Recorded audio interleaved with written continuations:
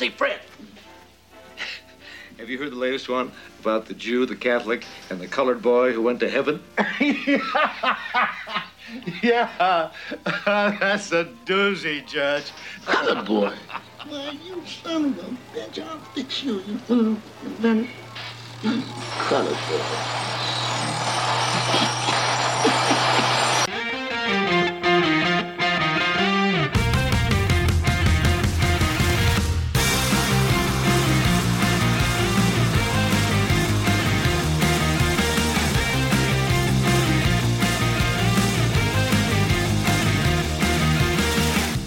One day removed from the final Godfather, a year in change in the making.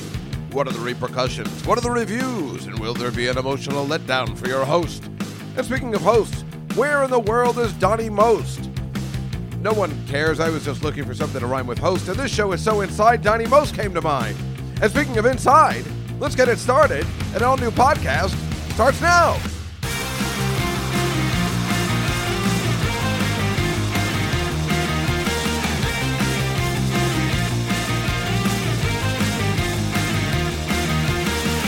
Just start right off the bat and apologize for last week's podcast. Yeah, that's right. I'm just going right there. Last week's podcast was the worst podcast I've ever heard in my life. I know most of the people that I speak to on a daily basis that like the podcast and listen to it weekly had trouble getting through it. I had trouble getting through it myself. As you know, I listen back to each and every podcast every week, and I listen in spurts, like little 20-minute spurts or whatever, so I finish it. But this one took me a while, like when I was walking home from things where I would normally listen, I'm like, maybe I'll listen to something else. I mean, that's how bad it was. And, you know, I those girls were not, it was a little painful. They're very nice girls. They're very nice girls. I don't think anybody would be in agreement, but they're a little annoying. You know, they don't seem to care about doing a quality show. They don't really have that much to say. They were looking at their phones. You know, it's very nice girls, but the podcast, it didn't work, and I apologize because, you know, I want to give you a quality podcast every week and at least try my best. But I guess we tried something, and it just, you know, sometimes these things happen. So, I mean, the thing is, these girls, you know, what really kind of got my goat in a way is when I asked them, you know, when I was thinking about it, when I asked them how they get into comedy or what led them into basically stand-up comedy, their answers were horrible. And if you're going to be a stand-up comic, and that girl, Shauna, you know, believes she is a stand-up comic, and I don't know what Ankara does. But, I mean, I've seen her do stand-up, and she's not bad at it. But, you know, I wonder how girls in general get into stand-up. I was thinking about that today after we asked them that question. And when I was thinking about somebody like Sarah, which we talked about on the show, it's so obvious how she got into it. I mean, we know she likes Steve Martin. She likes stand-up comedy. She knows what we boys know. I'm not being sexist. I'm just saying I know how boys want to get into stand-up comedy. But remember, there were no girl role models. I mean, it's interesting that I'm friends with this girl, Sarah Silverman, who is now a role model for girls that want to be stand-up comics. It's quite fascinating. When Sarah started, there was only Joan Rivers. Well, that was it. That was it, right? I can't. Phyllis Diller? That was way before all of our time. So there was only Joan Rivers to go by and say, I want to do that. So you basically, you basically follow men because, you know, that was it. She's like, I like this guy, Steve Martin. I like Don Rickles. I like these guys that are doing stand-up. I like guys because that's all there is. It's fascinating now. Now you have, and thanks to Sarah, now you have Chelsea Handley, you have Amy Schumer. You got a lot of girls in comedy. And that's all thanks to Sarah Silverman. I mean, I know she's my pal, but I mean, it is. It's fascinating if you think about it. Especially for pretty girls. There were none of those. And she kind of broke the mold in a way. It's fascinating, I think. But, Yeah, I mean, how do they not have any influence? She's like, yeah, I started working at a comedy club, and I just was like, yeah, I should do this. I don't know. It bothers me when, since we talk on the podcast all the time about at least my influence, but it's not just me. I mean, me and Attell and Artie and all the boys, when we would go out for dinner after in the 80s or 90s, we would talk about our influences. That was the conversation we would have. We would talk about Woody Allen, or we would talk about, not Bill Cosby, I don't think was ever a topic, but, just certainly Richard Pryor. Whether you like him or hate him, you'd have a discussion. Nobody hated him, but I'm just like, he was never for me. Certainly I can see how he would be, for black comics. He was like the Sarah Silverman, he was a true pioneer. But it's just, I don't know how you don't, you guys know SCTV is my cornerstone to what shaped me into wanting to be a comic. I loved Letterman. I loved the Letterman show. I mean, it was all these influences. I loved the Dick Van Dyke show. You guys all know this because we talk about it on a weekly basis. It's like, I know those girls, the Gone Girls said that's their podcast. They talk about what they just received on their cell phones, and the mess of their selves is the podcast. And I get that. That's fine. That's what they like to do. But, for us, we take it very serious. We have topics of conversation, and we want to get serious, and we want to just have, I don't know, we just want to talk about comedy. We want to get in depth. We want to get into what shapes people and things and topics, and those girls were giving us nothing. And because I was fascinated. I'm like, why are these random girls, this girl who grew up in Dubai, and, why did she get into stand-up comedy? How does that happen? But they had no answers. I guess they've actually probably never been on anybody else's podcast before or something and never been interviewed. It's just odd. I mean, me and Attell, when we first were starting out, we would always talk about SCTV, obviously SNL. She mentioned SNL, but that's an easy one. But that's not stand-up comedy. And neither is SCTV, but I never wanted to be a stand-up comic. But being a stand-up comic, I was influenced by David Brenner and Robert Klein and Richard Pryor in a sense of just being a lone person on stage with a microphone.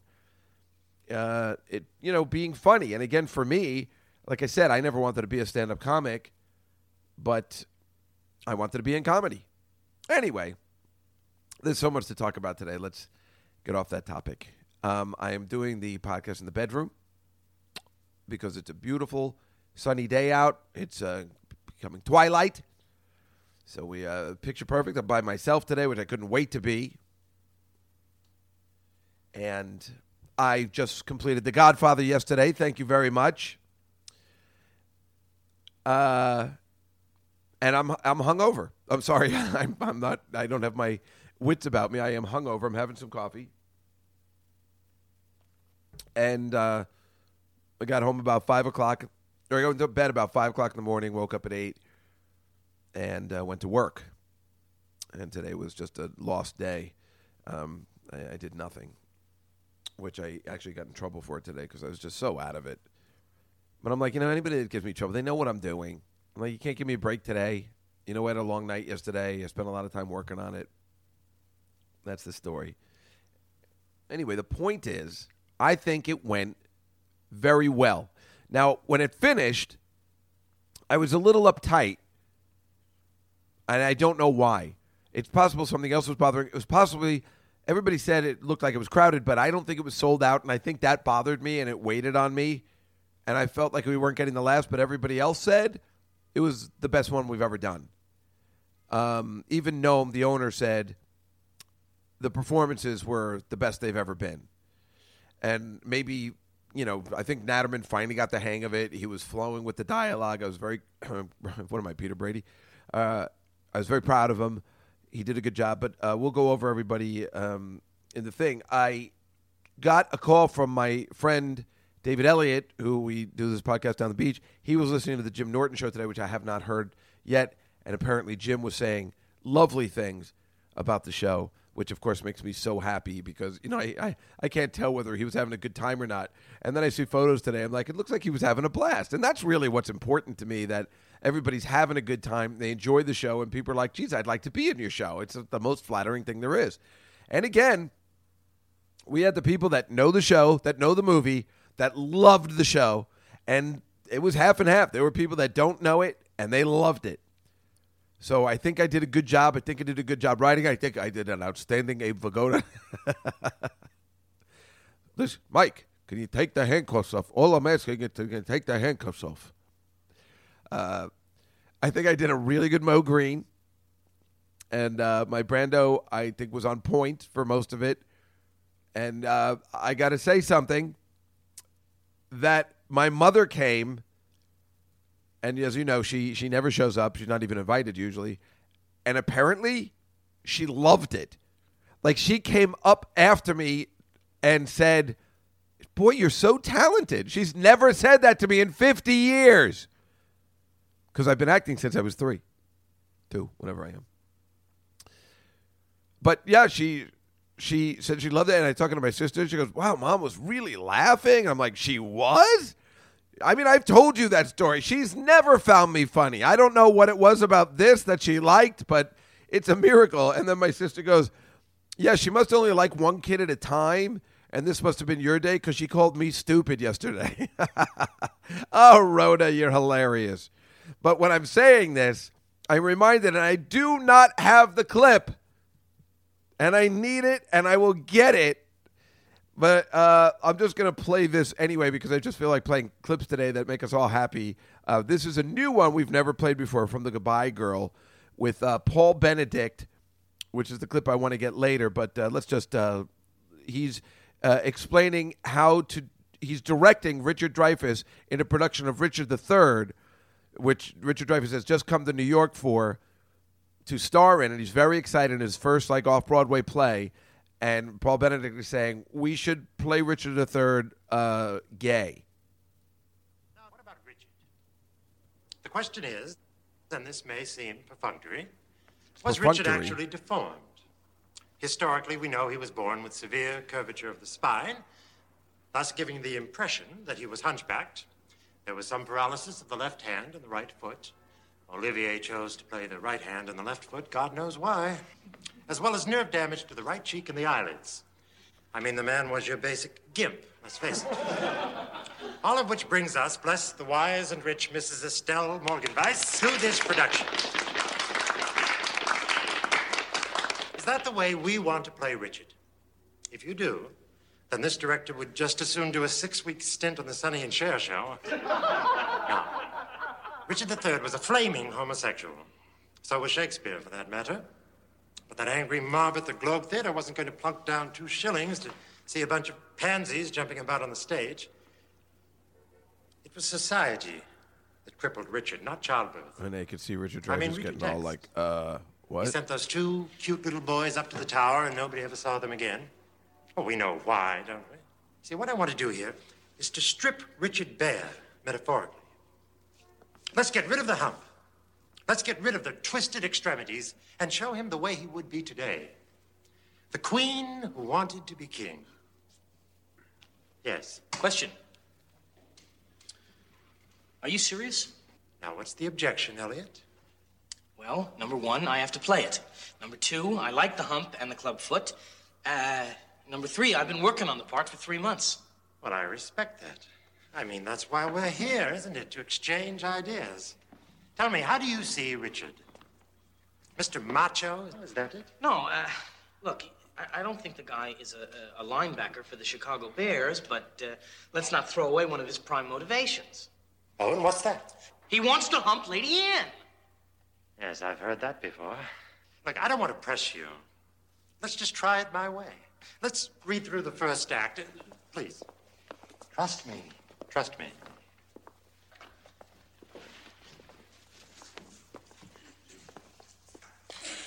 Act 1. Excuse me. Sorry. Just how far off the diving board do you want me to jump? Well, don't give me Bette Midler, but let's not be afraid to be bold. Bold. Bold. Act 1, Scene 1. Enter Richard, Duke of Gloucester. Now is the winter of our discontent made... Sorry. Excuse me. One second.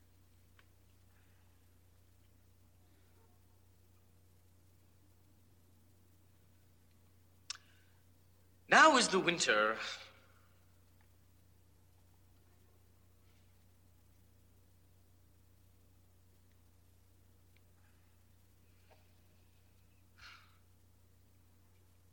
Now is the winter of our discontent.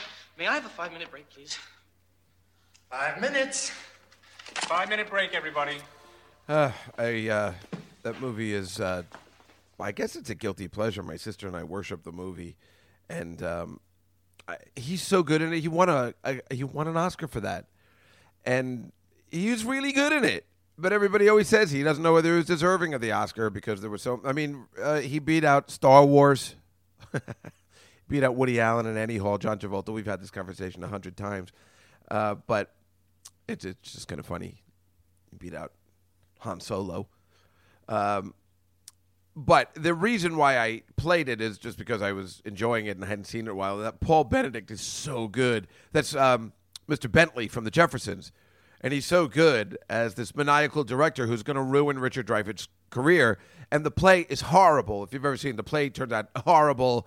And Richard Dreyfuss is going like, well, hello. And he's really flaming. And it closes after opening night. But the night that they have it, they have like a party backstage, but it's horrible. And Paul Benedict is there. And he goes, but what did you really think? And this woman is there. And she's like, well, he goes, no, what did you really think? And she goes, well, it was good. And he's like, oh, my God. Oh, my God. Everyone, my mother loved it. Like, we didn't know it was his mother, and that was the gag. My mother and so I've been doing that line for years. So there it is. I wanted to call everyone, my mother loved it. She loved The Godfather. So that's why I was thinking of that clip. I got to get that exact clip so we can be serious with each other here. This is not the actual clip I wanted, but I just enjoy today. I said, I just want to play a bunch of clips because I'm so upset about last week that like like when we played Manhattan, I don't think they were understanding. They're like, they've never seen it. Should we be upset by that? We can't be upset. Well, first of all, Shauna she's, I think, and she might be 40. I don't know. But you can't be upset if somebody in their 30s hasn't seen a classic Woody Allen. I don't know what the cutoff is if you're in comedy to have not seen a classic movie. But certainly Annie Hall was a huge influence for me. Like all the comics we know, Louis, Attell, all the, Artie for sure. Artie knows all the Woody Allen stuff. We talk about Hannah and her sisters all the time. He knows all the lines we mentioned. Played Against Sam on the Comedy Cellar podcast. I mean, Woody Allen is a comic genius. And that was an influence. I just don't understand. I don't know what people's comic influences are today. That was my question. All right, we got to move on. So here's the best part, too, and I can't get a clip of this either. It's tough. Lenny Marcus bought a friend named Peter, and he got the smallest of references that no human being should know except me and, a couple of us that listen to this podcast. And I can't even believe it. It's the scene where Michael is going to Carlo and saying, like, now who approached you first? Was it, Bazzini or was it Titalia? And he goes, Al, get him a drink. And then Carlo in our script goes, oh, I could totally use a drink. Thank you. I'll have a Brandy Alexander. And that was the gag. So you hear one lone laugher, and it's this guy because he knows that line, get ready for it, is from the pilot episode of the Mary Tyler Moore Show. How nerdy am I? How nerdy is this guy, too? I mean, I'm telling you, we get all of us in a room together and we do a show like this. It's like we all of us need to get together. that listen to this podcast, and we'll all know all the references. I mean, it'll be amazing, right? We'll have the best time together. We got to get this guy. We got to get all the people that listen, and just, I love this. That's from the Wonder Woman episode that he thought, something like that. I mean, how can he get this? It's from the pilot episode. Mary goes for an interview with Lou Grant for the first time, and he says, you want a drink? He's got his scotch bottle in the drawer, as you know. I think it's scotch, or is it whiskey? I think it's scotch. And she goes, it's 11 o'clock in the morning. So you want to call a cop? She's like, okay, I'll for Brandy Alexander. And that's the line. And the fact that this guy knew it, it's unbelievable. How happy was I, or how sad am I that I tried to slip it in there as my own? But I didn't. I mean, I know it's clearly from Married to Other More, and I was thrilled that somebody got it. All the stuff is from something else. I mean, I think I did the entire movie of History of the World Part 1 in The Godfather this week. We will be airing The Godfather that we performed last night next week on the podcast. We'll air The Godfather next week. Then we'll take a break from Memorial Day weekend, and then we'll come back June 1st all the way to the summer until we take our Labor Day break. Also comedian David Feldman came, who was one of my idols starting out in comedy. There you go, David Feldman, who was great. He came. He writes for the Jack and Triumph show, which we love. He writes for a bunch of stuff. He's the guy who Jeff Ross calls when we do the roasts and make sure that everything and gets help from David Feldman. That's what a good writer he is. But he's really good into politics. I used to like him. He was completely different from anything I ever wanted to do. He was a forward thinker, and he just knows stuff. So I have this scene where he's, Michael's trying to get Kay back, and he goes, I'll do anything you ask. I'll do whatever you want. Just please, Kay, and she's like, anything? And then we do the sitcom swipe, and then they're making a prank call to The Godfather, and they're like, hello? Yes, this is J.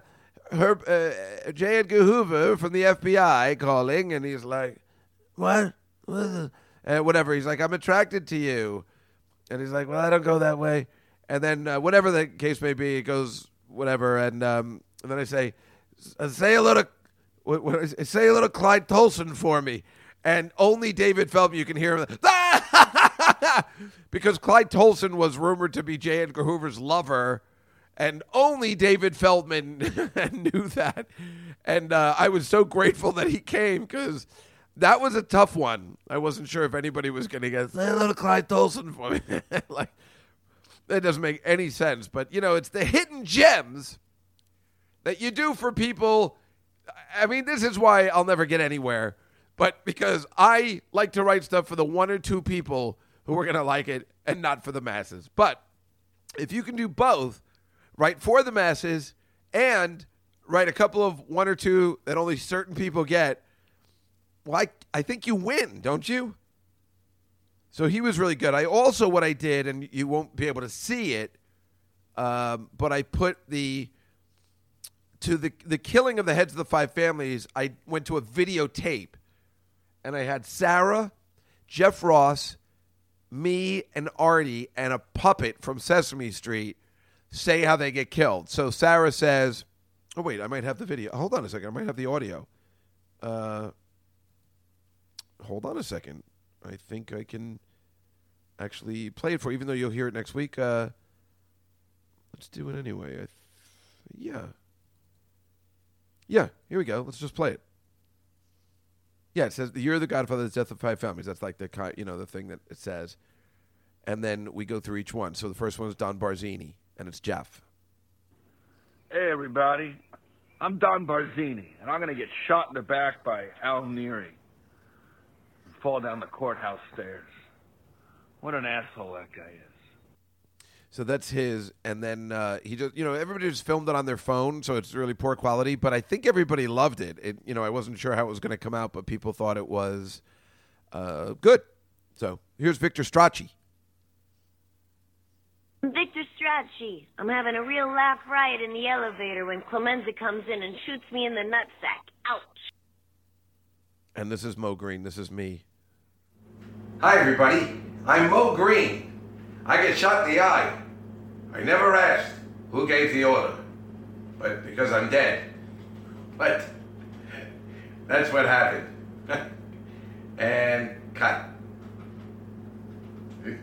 And then I look around. I'm like looking around. You'll never be able to see it in the show when I air it, but I'm like looking around. You know, I'm pretending. I'm doing the SCTV gag where they would always, the camera would be on. They're like, and yeah, so are we done? You know, like I'm doing the gag. I can't help myself. Cut. I'm obsessed with the show.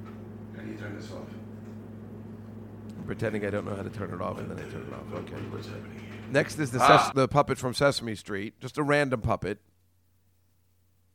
Hello there. I'm Philip Tartaglia. I get shut up in a bed with a hooker.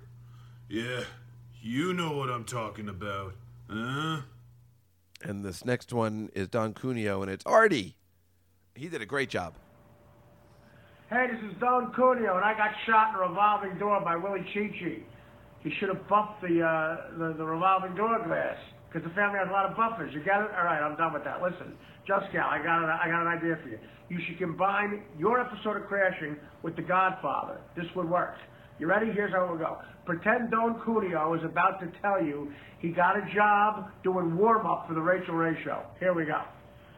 I'm Don Cuneo. I don't know. I'm going to take the deal with Corleone. I got to go over there. There's a revolving door. I might do it. I got it. Just Gal, take your shirt off. Take your shirt off. The devils are on the phone. They want the deal. Russ Manev's name's been besmirched. He's on an apology, Senator. And scene. So that's how we killed off the 5 families. And everybody was kind enough to just shoot a little something on their cell phones. And I couldn't appreciate it more. When I first saw the quality of it all, it was horrible, but we made fun of it in the thing. And I think everybody really liked it. So that was kind of great. My intro, which you'll hear tomorrow, my stand-up was, I was just talking about Grease. I was previewing Grease for September 12th. And, you know, I've had this bit I've been doing for years, and I thought it was funny.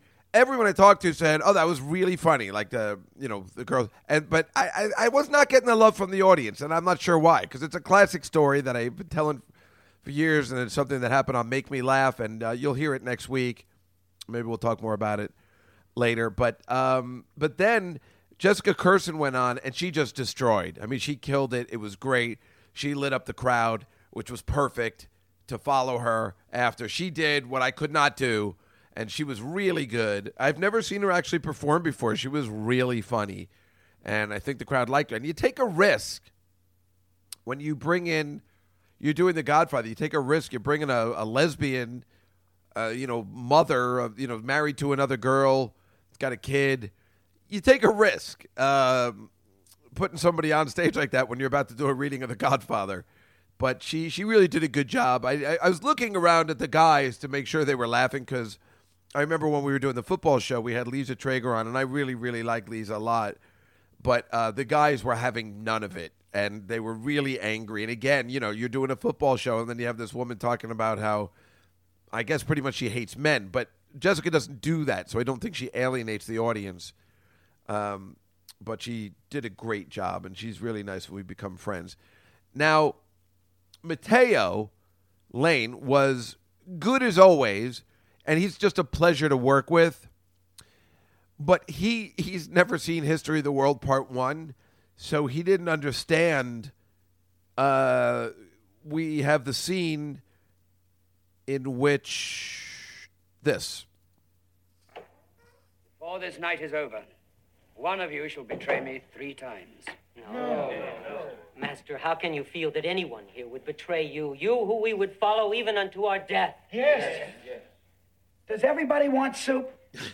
Please, we must talk. This may be our last supper. She sounds so It's good. my first order. Oh, look, one little question, I'll let you all go. Are you all together, or is it separate checks? Please, go away. Go away. I don't care. It's so funny when you hear this again. History of the World Part 1, I think we're all in agreement. It's not one of Mel's best works, But there are some gems, in History of the World Part 1 that are just ridiculously awesome. Yea, yea, so you say. But one who sits amongst us has already betrayed me this night. Who? Who can it be? Judas!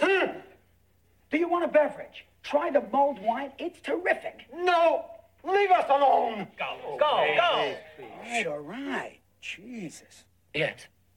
What? What? What? Yes.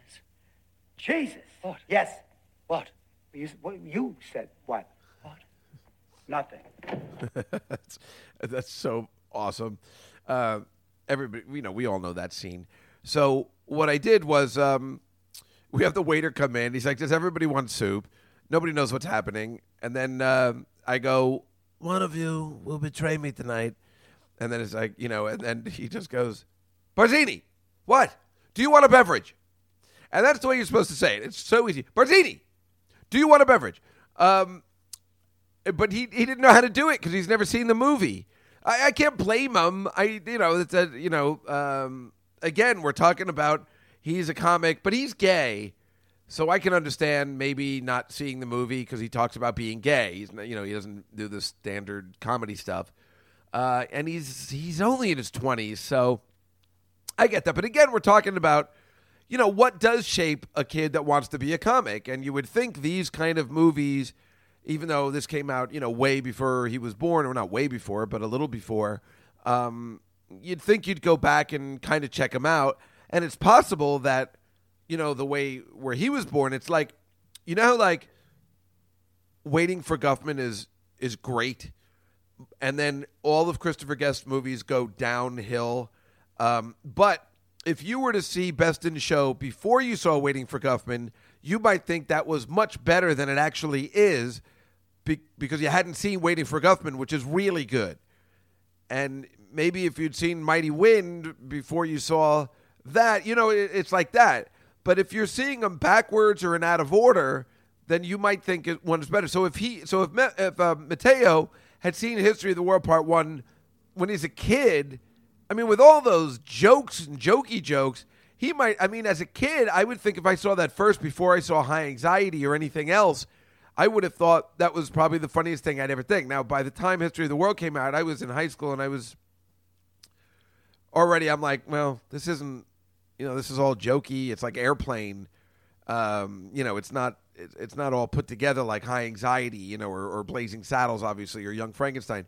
It's all over the place. But if I was younger and I just saw it for the first time, like if I was 9, I would have to think that History of the World Part 1 was probably the funniest movie I had ever seen. Because it's perfect. It's just made for children. Technically, it's all duty jokes and stuff like that. You look like the piss boy, and you look like a bucket of shit. So I don't know how he hasn't seen it, but he had no idea how to say that line, and it's like frustrating. But I can't blame him. It's not his fault that he hasn't done all the research. He's obviously seen The Godfather, but wait, you need to look. If you want to do this for $20 and be around for 6 hours and 6 hours of your time for $20, then you need to see. All right, this is what I'm saying. If you want to be in my show, you need to obviously have sat through The Godfather at least 20 times. And probably more. I'm just doing that. If you want to be in the show, you have to sit down and watch it 20 times. You'll also have had to see Godfather 2 at least 20 times. You'll need to see History of the World Part 1 5 times. You'll need to see the Mary Tyler Moore Show, all 7 seasons. This is what you need to understand. You'll have need to see, well, here's the best part. William Stevenson, we played the clip up front, colored boy from Caddyshack. William Stevenson, our black friend, who's in our show all the time now, has never seen Caddyshack. Now, he's around my age. I think he's older than me. And I don't know why he hasn't seen Caddyshack. I guess that is a white boys thing. It's the only reason I could think. I thought every comedian had seen Caddyshack. So he had no idea what we were doing. And the way I was putting it in was Barzini goes, I don't want it sold at schools. I don't want it sold to kids. We'll keep it in the section, the colored section, the darkies. They're animals anyway. Let them lose their souls, right? So you got to address that this guy just, said something like that. And so then I have Porterhouse from Caddyshack come on like, colored boy, why you little... And we do that scene, but of course you can't see that he's doing it. So I go, I'm going to give him so much wax buildup on his golf shoes, he ain't going to... And then he says, hey, Vito, $50 says the Smails kid picks his nose. And he could not pronounce the word Smails. You'll hear it. You'll hear it. He had no idea who Smails was. I never would. Now, again, if you were 22 and a girl, maybe I could see where you wouldn't know it.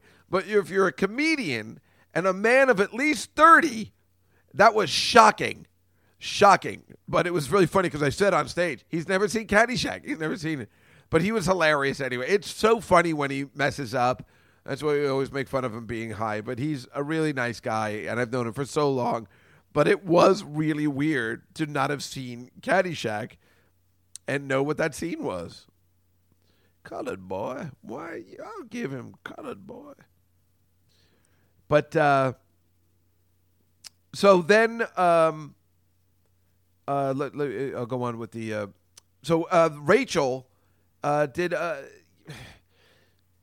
I love Rachel. She looked amazing. She did a good job, but she was improvising too much and ruining a lot of the jokes. And it was a little frustrating. I know she was trying to work with it because she's not an actress in the sense. It was very difficult for her to play somebody like Connie, but I thought she did a good job. But the improvisation was a little much because it was ruining some of the punchlines. So that was a little much. But, the thing is, I love working with her. I love having her around. She's like really one of my best friends. And it's like, that's the thing. All the people I'm going to mention, I got to tell you, the reason why I was never able to get into stand-up is because I need to be comfortable on stage. I need to be at a place where I feel comfortable. I need to know the staff. I need to know the owner. I need to know the other comics. That's where I shine, in the sense where I feel comfortable. And when I'm in that place, all my friends are to the right of me. They're all sitting in those couches. And, we've been friends for so many years, and it just really makes me happy. And so when I know Rachel's there, who I am very, very close with, it really is terrific. And that's why, I don't know, I'll always put her in stuff. And she always looks good. And that's really the important thing, too. So Natterman did a great job. But this guy cannot do a spit take to save his life. It was so weird. We left a bottle of water for him. He opens up the water. He spills it all over the floor. I was like, what's the matter? You never open a bottle of water? You fucking, what are you, Fredo? It was like so weird. And then he, the line is, and at that meeting he'll be assassinated, which is the cornerstone to which I came up with this entire idea. The cornerstone, the entire thing relies on the spit take from, and at that meeting you'll be assassinated. What? And he could not execute the spit take. We had to do it again so he could do the proper spit take, and then he spit it at some guy in the front row, and I felt horrible. Don't spit it into the audience, dummy. He has no idea how to do a spit take. That's another thing. How do you become a stand-up comic in your 40s and not know how to do a proper spit take? Every comedian knows that's the first thing you learn in comedy. It's the spit take. It's been going on for centuries. The spit take. This kid really is retarded. And we didn't really talk about the Comedy Cellar thing that happened at the Comedy Cellar last week with Dan and Paul Mercurio and me and Artie. I don't think I told you guys. You probably heard the podcast, right? If you've heard it, the Sirius radio show. It's so legendary. So it's Dan and Noam's show.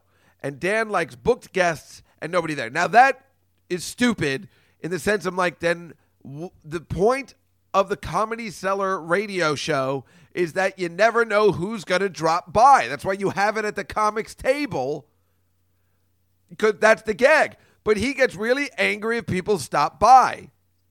And Noam likes it the other way. So there's room for tension. So I go, they call me and they say, Artie's here. Can you come down and be with us? And I was in between Tom Papa's show. I said, sure. And I went in. Paul Mercurio was there. And so when Artie came in, Dan said, you're going to have to leave when Artie comes. And I don't know, Paul gets really angry. So anyway, to make a long story short, Paul got really angry because Natterman tried to kick him off. But I kept sharing the mic with Paul, and then Dan turns the mic towards me in a hostile move. And Paul goes, fuck you, Natterman. You're a fucking asshole. I thought for sure he was going to, Dirty Jew was coming out, but it didn't. And Paul just went crazy. You probably heard already, went crazy, and it was really exciting. I mean, it would have been more exciting if it was two other people, but it still spread around, the comedy world, but unfortunately it was just Paul Mercurio and Dan Natterman. It would have been exciting if it was Artie and Kevin Brandon or something like that, I was just so happy to be a part of it. So anyway, that all happens, and then Artie goes off for a half hour on how Mercurio doesn't have a microphone. He's doing, you probably heard it, but he's doing Chris Rock imitation, bringing him up. Now, I'll bring on this next guy. He don't have a microphone. And I'm laughing like a hyena. Artie makes me laugh so hard. I'm laughing like a hyena, like I've never laughed on the Comedy Cellar show before. And when I finished, I'm like, geez, I wonder if I overdid it. I wonder if I was really laughing or if I was just doing it. I don't know. Maybe I was laughing it up a little more than usual because we were at the cellar. I don't know. I got a little nervous because I laugh like a hyena when Artie's around. He just really does make me laugh that hard. So, but then I thought maybe I was doing a put on. So I opened for Attell at the Stress Factory 2 Saturdays ago. And on the way home, I was listening to the Sirius XM show. And I was in my car laughing just as hard with this in my mind, but I found myself laughing just as hard when Artie was saying those things again. And then I realized, oh my God, it was true laughter. It was definitely true laughter. That guy just knows me. He knows what makes me laugh. He's so funny.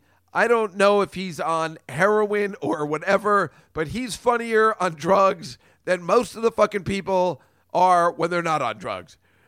Whether he's on or off drugs, where he comes up with the shit because he likes what we like, which is those subtle things, whether he pulls out like some 70s ball player's name or a Woody Allen line or something. I mean, he just makes it work, and he just makes me laugh. And it was so funny. He just ripped apart Paul Mercurio for a good half hour. If you heard it, you know exactly what I'm talking about. And it was just so awesome. And then the funny thing is that I saw Paul Mercurio on Friday. I went to go drop off the scripts at the Cellar, and a bunch of people I went to go deliver to everybody's houses or whatever, because Saturday I went to Wolfgang's Steakhouse, and I had the ALS walk, so I was busy. I mean, I still could have done it, but it was just easy. I could drop him off at the Cellar, and Mercurio was there, and he saw me dropping her off, and he's not in this episode. Now, he was in the last episode, but he started to get crazy. He called me over. He's like, Dave, why? I didn't know you were doing that. Why am I not in this one? I'm like, there were no parts for you. He's like, you can't. He's a little scary because now that we've seen how he can flip, it's a little much. Now, I've always liked Paul, but he has a reputation for being a little nutty, as we now have seen it live on this podcast. But the point is now, so then I got a text from him the next day saying, hey, what the fuck? He's like, when am I going to be in next? Like I know he wants to be in the show. He's not being rude. He just is pushy, and that's how he gets spots. Everybody knows that's how he gets spots. He's pushy, and it works or it doesn't work. I mean, he got Paul McCartney somehow on his podcast, so I don't know. He's just pushy. But I can't have him on anymore. I have to be Team Natterman. Natterman is my boy in these things. I can't have Natterman doesn't want to see him anymore, so I can't use Paul again. And I'm nervous about telling him this. He's like, I know you're doing another show. Why can't I be on it? And I'm going to have to say to him, you can't be on it because Natterman is the star, and I got to keep my star happy. And he doesn't want to see you. Now, was Natterman wrong in what he did? Yes, he was wrong, but I pointed out on the show, Natterman is what we used to call a retard. he's definitely autistic of some sort. He's just old, so nobody diagnosed it. He's on the spectrum of some sort. There's something wrong with him, like he's autistic of some sort or Asperger's, I mean, he's great and everything, but there's something off.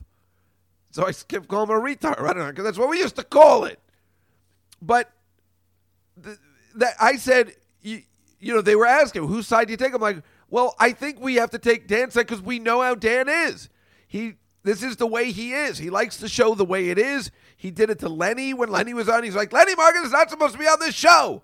So it was nothing personal against Paul. This is the way Dan runs the show, and we should all be respectful in the sense that he's retarded and he doesn't understand how to, not be this one way.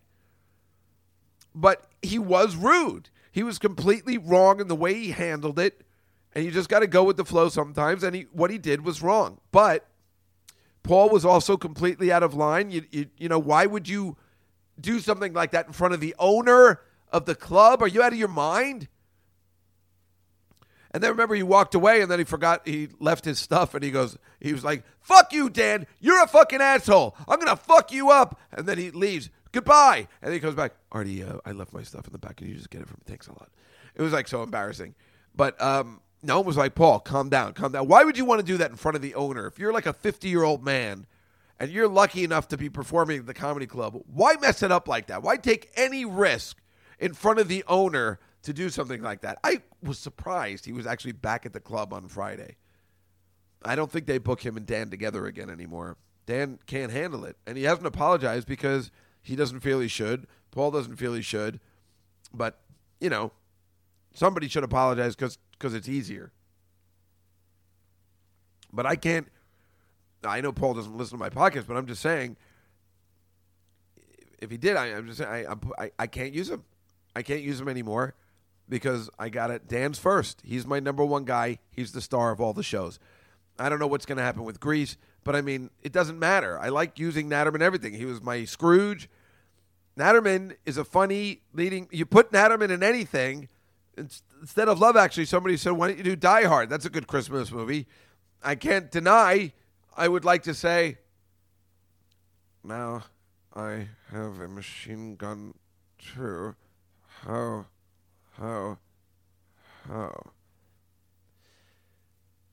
It's either that or to continue your emotional education. What do you think? But anyway, that's that story. Natterman, the Comedy Cellar, I had something there was a reason I was telling about the Comedy Cellar podcast, Mercurio, Natterman. Oh, just Natterman. I don't know. He couldn't do a spit take right. But he did a much better job in the show this time, Natterman. He seemed to get the flow. He still can't. I don't know how many times we went over. Listen, when she says, Michael, is it true? Michael, is it true? And Rachel, again, she couldn't get the, it was crazy. But I said, damn, take a long pause. Take a long pause. Everybody's waiting for your answer. He didn't wait, so it doesn't work. Just those little things bother me. But otherwise, it was still good, and he did a good job. Lenny Marcus, it was so nice to have him back again. I forget always how much I enjoy just having him around. And he did a really good job. This time he was much better. It's funny. It's too bad it's over. Everybody was finally getting their characters down. He did a really good job this time. Greg Rogel was great as Fredo. He did a really good job. I think he's actually seen the film. Thank God. He did a really good job. Also, my friend Lee Maracas, who's been on this podcast, he had a little part where he plays my manager. When we do the history of the world, this is how I opened for Mo Green. Comicus, you're on.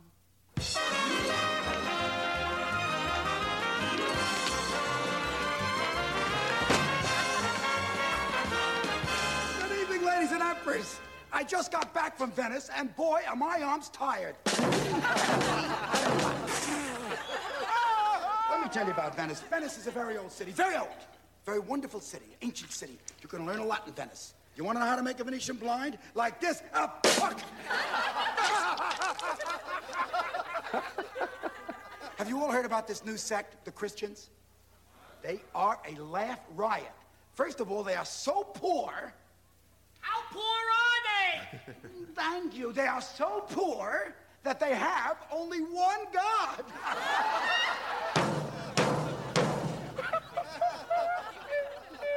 We Romans are rich. We got a lot of gods. We got a god for everything. The only thing we don't have a god for is premature ejaculation. But I hear that that's coming quickly. Ooh, the little fag gets it. Hey, let's face it. What's the rage today? Losing weight is all the rage. Everybody in Rome is either in a steam room or a vomitarium. I mean, half of Rome is either cooking or puking. Cooking or puking! But you can't blame these people. You can't blame these people for wanting to be thin. Who wants to look like a big fat pig? Did he say big fat pig? Yes, he did, sire. That's what we did. So I go, so I'm killing. I'm doing all these jokes, and then I'm like, and as Mo Green, and everybody's laughing, and then I go like, hey, do you know why Italian men wear mustaches? So they look like their mothers. And then the narrator says, a hush falls over the room. And then my friend Lee is in the audience as my manager, and he goes, get off mom jokes! Get off mom jokes! And then I do the thing. Did he say mother? I said, I believe he did, Michael. And then I do this exact bit. Get off the fat jokes! Get off fat! Get off fat! No. The two Jews got off. No. Syrian. Politics. Yes, the Roman Senate. The Roman Senate is the best legislature that money can buy. Corruption starts in the streets with the little peddlers. They bribe an assemblyman. The assemblyman bribes a councilman. The councilman bribes a senator. And the senator, it goes all the way up to the emperor. Oh. Shit. Yeah, I did that exact thing. And it goes all the way up to the Don. Shit. And then we start the regular stuff. I think that worked well. I can't remember because I was just, doing it. And we had the bada booms and everything. So I think the audience loved it. I don't know. Kind of excited to hear that part back myself. But, and then I even did, let me continue that. I did this line. Kill him! Taxi! Wait, no autograph. Seize him! More wine! No, not this part. Where does it go? Boy. Yeah, here. When you die at the palace, you really die at the palace. Yep, I did it all. All History of the World stuff. And believe me, there was so much more I wanted to do. That was nothing. I wanted to, I don't know why, but I always like, it's not even funny, but I love the fact that B. Arthur's in it just makes me laugh. Random adventure! Did you try to kill last week? Yeah. Wait, I'm going to go to the...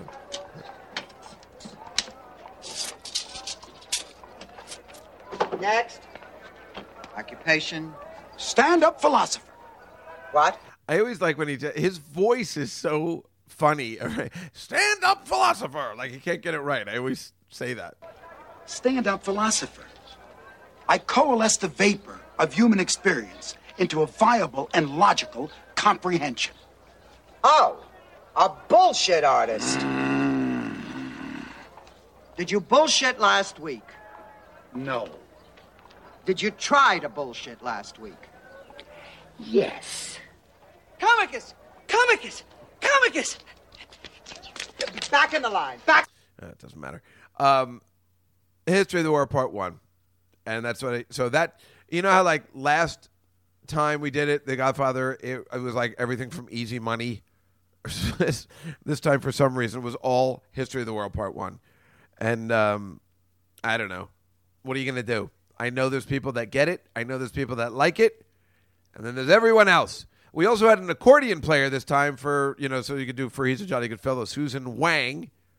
I dated her sister many years ago, and she plays the accordion, but couldn't keep up with the big boys, so it was a little lackluster because it was supposed to be much more entertaining, much more quicker. She couldn't keep up with Noam and Colin because those guys are ridiculous. And it definitely needed to be faster, so that didn't work as well. But it was nice to have her on board and in addition to the band, because I think we're going to have to get a couple more instruments when we do Grease, maybe. Maybe we'll get a piano. I don't know. We'll see. Moving on, though, I saw Dear Evan Hansen 2 weeks ago. I didn't get to tell you. No, I saw it the day after the last podcast. And first of all, let me tell you about Dear Evan Hansen. I've told you I was going to go see it, and I was looking forward to seeing it. It's amazing. It's really good. I can't tell you anything else. I don't think any of you guys listening are going to see it, but I can't take the risk.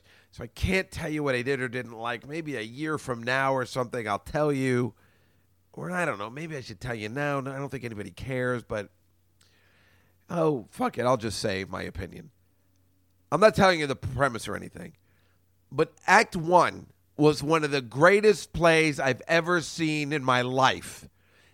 This kid, Ben Platt, was just as good as advertised. And the whole time I'm thinking to myself of that tattooed up guy, straight guy, that's the soul cycle instructor's boyfriend. And when he was in our class and he goes, that motherfucker, he's pointing at it, that motherfucker, he's a fuck. Like, I thought he was going to make fun of him being a fag or something, and he was like, that guy's an unbelievable fucking actor. Like I never thought he was going that direction. But when you see this performance by this kid, you get it.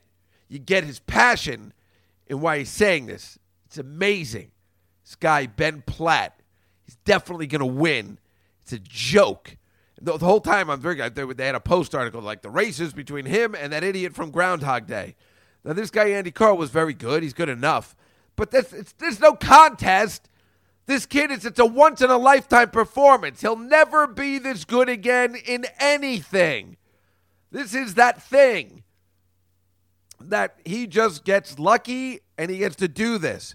And it takes a toll, man. They just had an article in the Times today about how he does this 8 days a week. He's amazing. So I'm sitting there, and I go to this girl that I took, and I say, well, the only way they can mess this up is if they fuck up Act 2, which is what happened. And they didn't mess it up. It just fizzles. Act 1 was a miracle. If Act 2 had been the way you wanted it to be, then I probably wouldn't have got the split decisions on whether people liked it or not. Because the first part is so smart. The premise, the twists are so smart. And then the second half is just like, oh, this is what usually happens, whatever. But the whole thing's about this kid, and he was amazing. And when he's not on stage, the show suffers.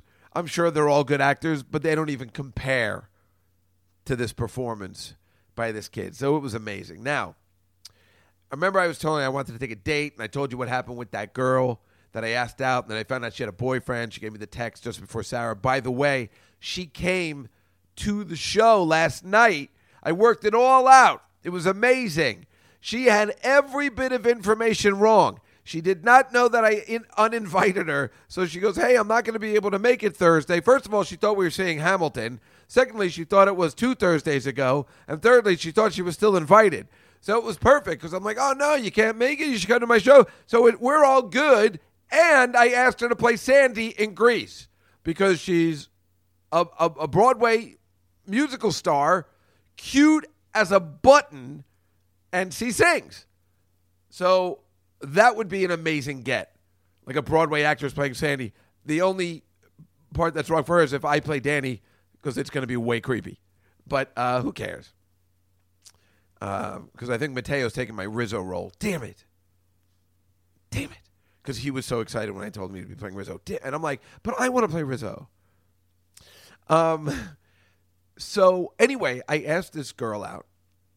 And I remember I went out with her the Thursday before as a little test. And I'm like, well, if it's a date, then we can go out. And then I'll take you to Dear Evan Hansen. I mean, it's kind of like blackmail. But, we kissed a little the week before. So I'm like, all right, I'll take her. And so we went. And we had a very good time. She's a good theater companion. And then we went out for dinner to Joe Allen's, where you go after the show. And then we went to get drinks. damn it, I don't have that clip. When I got to work the next day, first of all, she never sent a text saying thank you. She never paid for anything. She never offered to pay for anything, and that's problematic. Just offer. I wasn't going to let her pay for anything, but you got to offer. And you got to pick up the drinks after you buy dinner. And her friend was working at the bar, and he hooked us up, and it was only $15.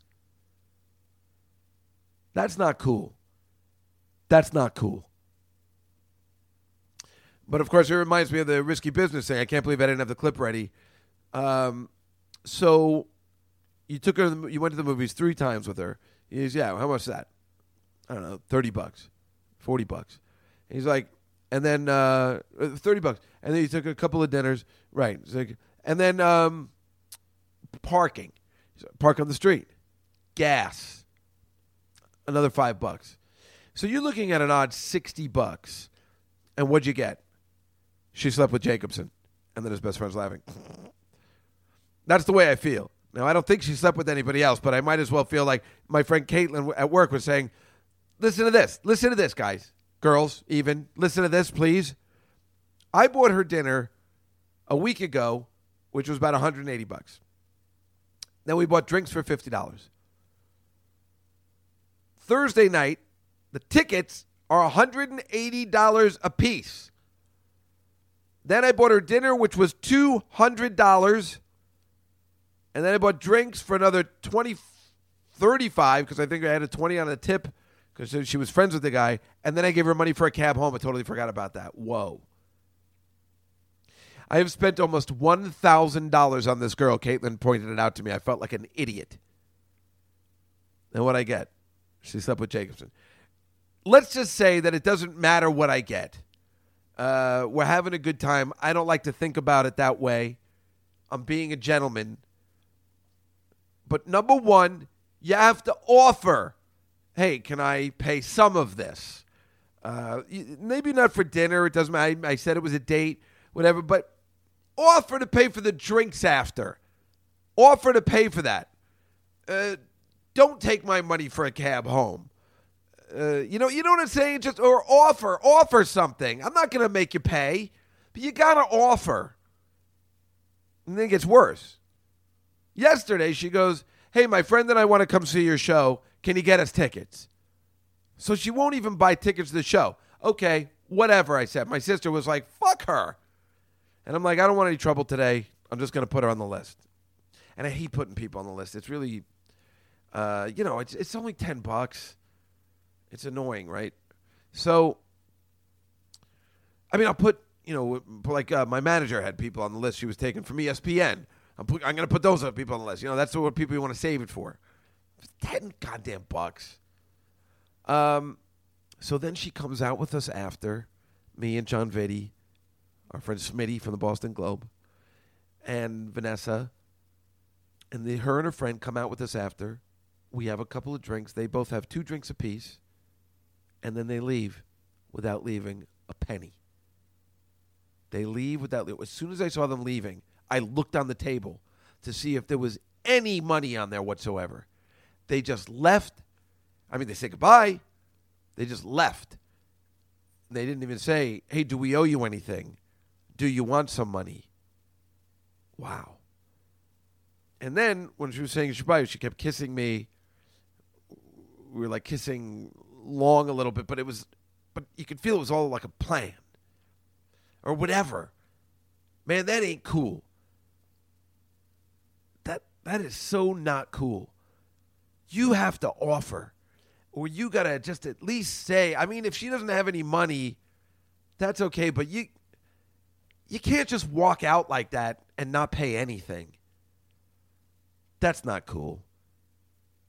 That makes her an asshole. It really pisses me off because she's really pretty. We were getting along very well, but that's unacceptable, right?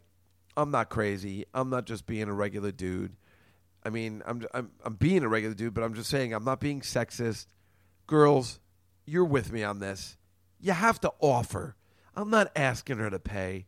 You just got to say, can we leave you? I think I would have said, no, please. It's my pleasure. It's so not cool.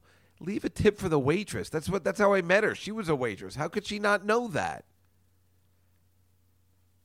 That was so I'm saying that's 3 weeks I've been with her where she hasn't even tried to pay anything. And it's very disappointing. Very disappointing. It's even I don't even like to tell people because people are shocked. Because it's not cool. And then, they're at the table, we're like, those girls suck. Let alone she bought this girl. She's a hairdresser. I don't know who would go to her to get her hair looked so horrible. I don't know who would go to her to get their hair done. Her hair is horrible. She's a nice girl and everything, but it's just like, what? That's what you do? It was very odd. Very odd. The whole thing. I didn't want them to hang out. They came and then they were hanging out. It's like I'm getting scammed, but it really makes me angry that, I'm on to her, so I don't feel like I'm getting scammed, but I guess I am getting scammed because I'm just doing it. But, what am I didn't know I thought everybody else went home. They had to stay. Those were the last two girls I wanted to hang out with. I just want to hang out with my boys from Boston. It was so nice. They take the train down, then go back that night. They love it. They get beer, they get pizza, they hang around, then they go to the show, then they're back, and then they go to work. They sleep on the train, they go to work. Just like me. It's way cool. I love when they come down. I asked this girl out at the doggy daycare center. I was like, you know what? I'm going to go out with somebody who's maybe there'll be more. I don't know. She works with dogs. How bad could she be? She's trying to get me to adopt a dog. So I was like, well, maybe I'll think about it if you go out with me. I'm blackmailing all these girls into going out with me. It's horrible. But I am trying to be more proactive on going out on dates. Because why not? Oh, and this is the best story. You might remember, Thursday, a girl that I used to go out with, it was her birthday. And last October, she came to town. And I hadn't seen her in 20 years. Now, I wished her a happy birthday. Now, last Thursday night, I got a text from her saying, I can't believe you wanted to wish me a happy birthday since I ballooned. And I'm like, I don't know what you're talking about. She goes, yeah, I ballooned. And I write back, I'm like, have you gained a lot of weight since I saw you last? And she goes, no. But you mentioned it on your podcast. And I'm like, that doesn't sound like something I would say on my podcast. And then she sent me the clip of me saying those exact things. The podcast always comes back to haunt you. Yeah, she really gave it to me good. She sent me the thing. And she's like, and the worst thing is your niece was on the podcast and you were fat shaming all these women. And I'm like, oh, shit. Just totally busted. She sent me the clip. She had this waiting since October. I deserved it. That's why she called me, and I was like, I was on the phone with Memo. We were working on the Godfather stuff. I'm like, I have to take this call, or I'm going to look like a major asshole. I got to take my punishment. You put it out there with the podcast, you got to take your punishment. But it was hilarious. I'm like, I really don't think that's something I would say. And then, the next button I click something, it says something's downloading. I click it, and it goes, and this girl ballooned, I tell you. Now her 12-year-old son he said he wanted to drop kick me because I'm an asshole. Well, what are you going to do, You say things and you got to take the I saw Jay Okerson last night. He still will not accept my apology. My apology, Senator. He still will not accept it. What's the matter with that guy? It's weird. Although I was very drunk, so maybe he did and I forgot. Penn State University, as you know, I hate that university. I wish they had another fraternity death over the weekend. Kid was drinking, he fell down the stairs, and his fraternity brothers didn't call 911 in time. He drank a half a gallon of vodka, drinking challenge. That's what fraternity brothers do. Now, we know how fraternities are. I'm never going to say get fraternities off campus. Who gives a shit? I don't care. Let them drink. It's been going on for years. No one cares. There's always going to be one kid that's a douchebag that can't handle his liquor is going to die. That's what happens. It's college. You can't always be 100%. It's a tragedy, but he was so stupid he fell down the stairs, and nobody called 911 because would you? Would you? No. You're always saying, if we call 911, we're going to get in huge trouble. They just waited too long. You know you're going to do it. You know you're not going to. It's not going to be one of those stories where we're going to have to bury him alive. It's not that. But, I mean, this happened to me and my sister. We were having a party at our house. She had some friend from Plays in the Park who was 15. She got hammered at our party. We were already like 26. She was 15, passed out on her lawn. We thought she was dead. We're like, what do we do? If we call the cops, we were feeding alcohol to an underage minor, not on purpose, but this is what happened. We're screwed. We're like, what do we do? What do we do? No matter who you are, no matter what era it is, it's the ultimate question. You're already wasted. You can't think clearly. What do? You know you got to call 911, but you're going to be in a heck of a lot of trouble if you do. Do you hope they're going to come out of it? That's what these guys were doing. He'll come out of it. He'll come out of it. He was comatose. No, he'll come out of it. So he was alive, when they called 911. But you're praying he's going to be okay. There's nothing.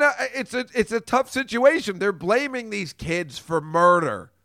That's ridiculous. Everybody's in the same situation. Fuck Penn State University. It's a shithole. It's cursed. Just close it down. Close it down. Ugh. And don't blame the fraternity brothers. They're having a good time. This is what they do. Somebody, if you can't handle your liquor, then get out of the fraternity. What do you want me to say? It's a tragedy, yes. But what are these other kids supposed to do? They didn't murder anybody. This kid fell down the stairs by himself. Why are they responsible? Penn State, you stink. Thank you. I hate Penn State. I just want to say a couple of other things. 60 Minutes was really good this week. They had this guy who got deported. They call it the deportation debate. This guy, Roberto Beristain, whatever his name is, he's an Indiana business owner who came to the U.S. illegally nearly 20 years ago and was deported to Mexico this spring. It's funny because I think his wife and her friends voted for Trump because they thought we're going to get all the bad hombres out, the bad people, because he'd been issued a temporary work permit, Social Security number, and a driver's license during the Obama administration. He was a longtime cook, and then he was an owner of this steak shed in Indiana, which employs up to 20 people. It's actually getting people jobs. The whole time I'm saying to myself, I don't understand what the problem is. He is living here illegally. That's what's going to happen. If you have a wife and kids, you're living here illegally. How do you think that's going to end? You're here illegally. When we watch The Godfather 2, we see how it's supposed to go. You come in, you go through Ellis Island, you get your citizenship, and it was very easy back then. But why didn't this guy apply for citizenship? You're running on thin ice. You're still illegal. You got to do it right. Everybody gets. My friend Ron, who's French, who's lived here since he was a kid, but I guess maybe wasn't born here, or I thought he was. I've known him for years. He was going to come to Godfather, but it was the Rangers Game 6, and thank God for the loss. He got deported because something happened with his paperwork, even though he's a complete citizen here. But his dad messed up some paperwork. Get the paperwork. You got a wife and kids. Why sacrifice that? Why not get everything correctly documented?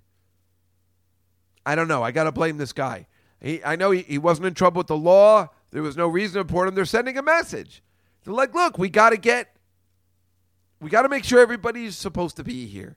There's a lot of people that need work, and there's a lot of people that you know how angry I get when British actors are taking American acting jobs. That ain't cool.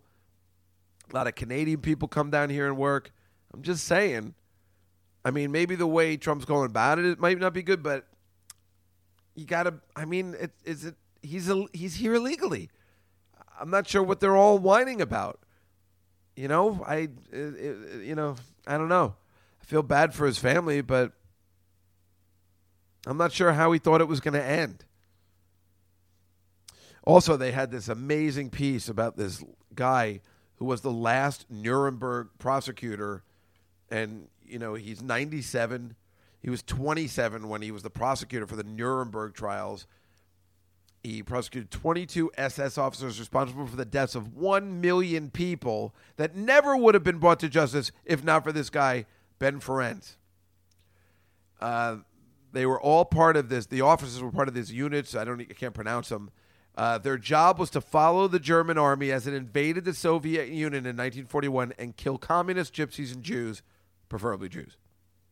That was their job. You just sweep them up and just kill them.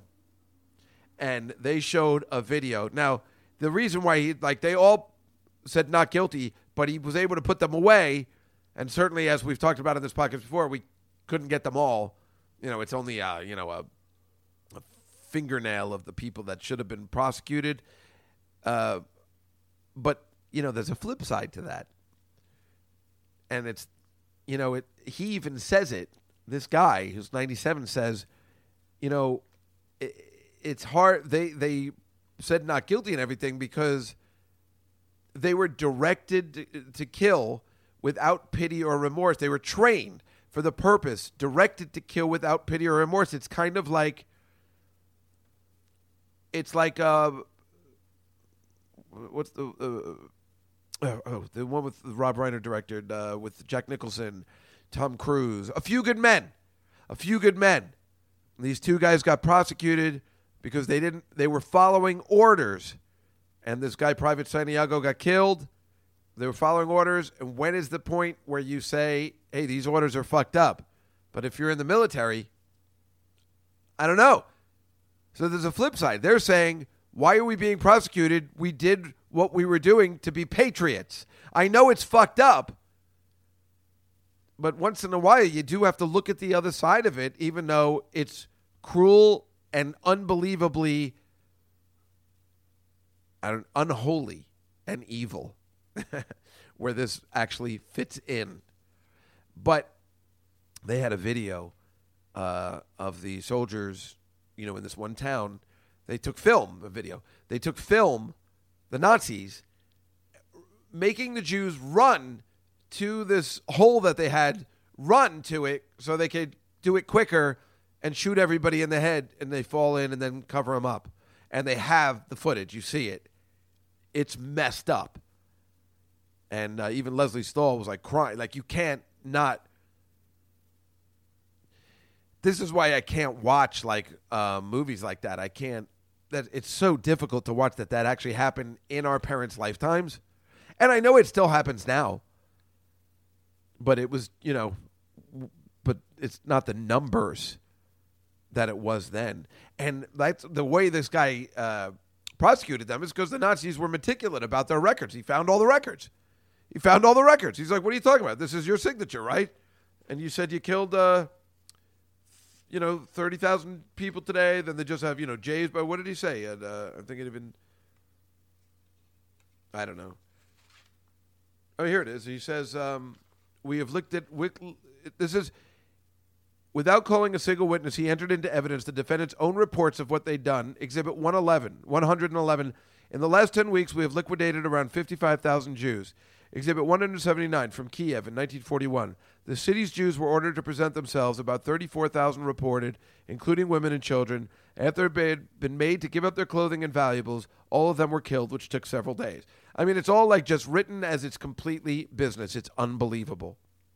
And that's what doesn't happen in the other countries.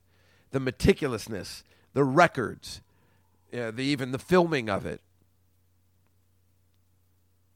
And this guy, even didn't, he was, put away, but he even said he had the gall to claim they were doing it in self-defense. Obviously, that's ridiculous, but I don't know.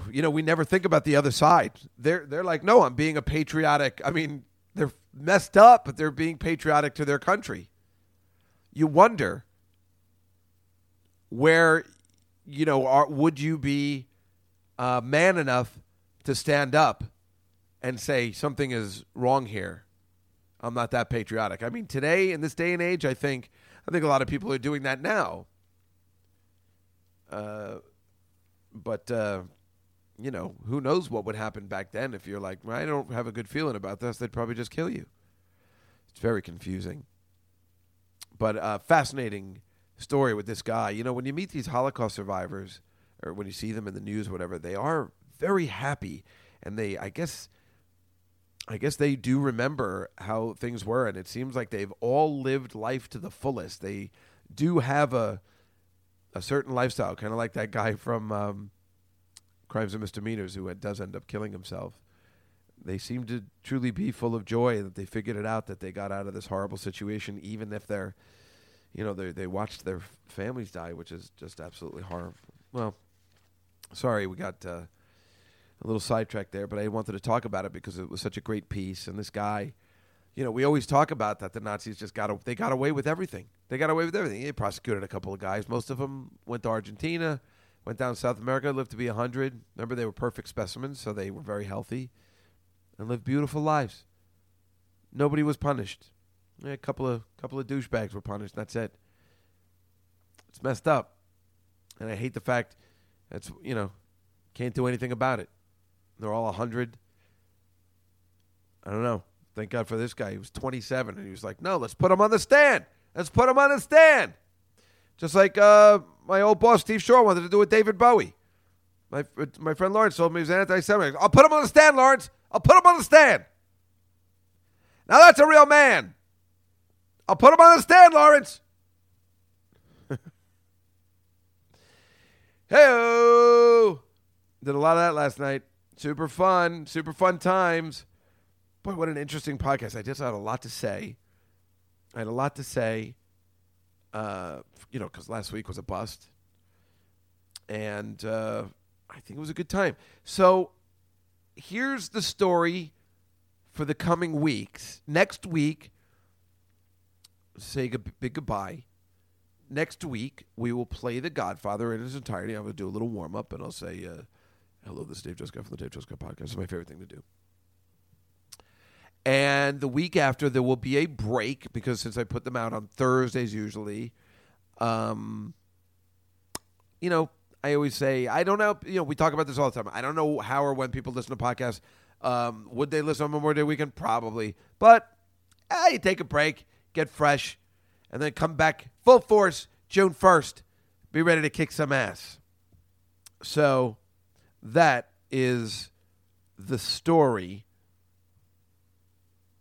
Where is my... Oh, yeah, this is it. Oh! Sorry, it was a little loud. But yeah, that's the end of the show. So we got... now, next Wednesday, May 17th, I'll be at the Big Fat Pussycat for the DC Benny Storytelling Show. And that should be fun. A life in show business. I got to come up with a story for that. I don't know exactly what I'm going to do. June 10th. Be opening for me and Russ Manee. Be opening for Artie Lang at the Borgata, Atlantic City. I think June 11th, I'm going to see The Weeknd at the Prudential Center. I'm not sure. I don't know if that was the date or the 4th. I can't remember. On June 14th, the Big Brothers Big Sisters benefit show at the Gotham Comedy Club, which now has included, as of Friday night, Tom Cotter, everybody. Tom Cotter, the professional. Tom Cotter. We got Tom Cotter, Sam Morrell, Michelle Wolf, Rachel Feinstein, Greer Barnes, and a special appearance by Miss Emily McNamara, who you don't know yet, but you will. And that is June 14th. And, of course, September 12th, Grease Live at the Village Underground. So that is the story for the future. And I'm sure I will have other things going on and other announcements. I'll tell you how my ESPN trip was when we come back from our little break. I just hope everybody has a lovely May. and a lovely Memorial Day weekend. And again, apologize for last week's podcast. Apologize for this week's podcast. Sorry, we had to talk about Nazis, girls being, not nice. But I think we had a few laughs, played some nice clips. And this one has to hold us over until June 1st, everybody. But thank you so much for loving the podcast and not loving last week's podcast and getting back on track. And we'll make it all right again when we see you next time in a couple of weeks. Have a great week, everybody. See you next time with the Dave Juskow podcast coming at ya. So long.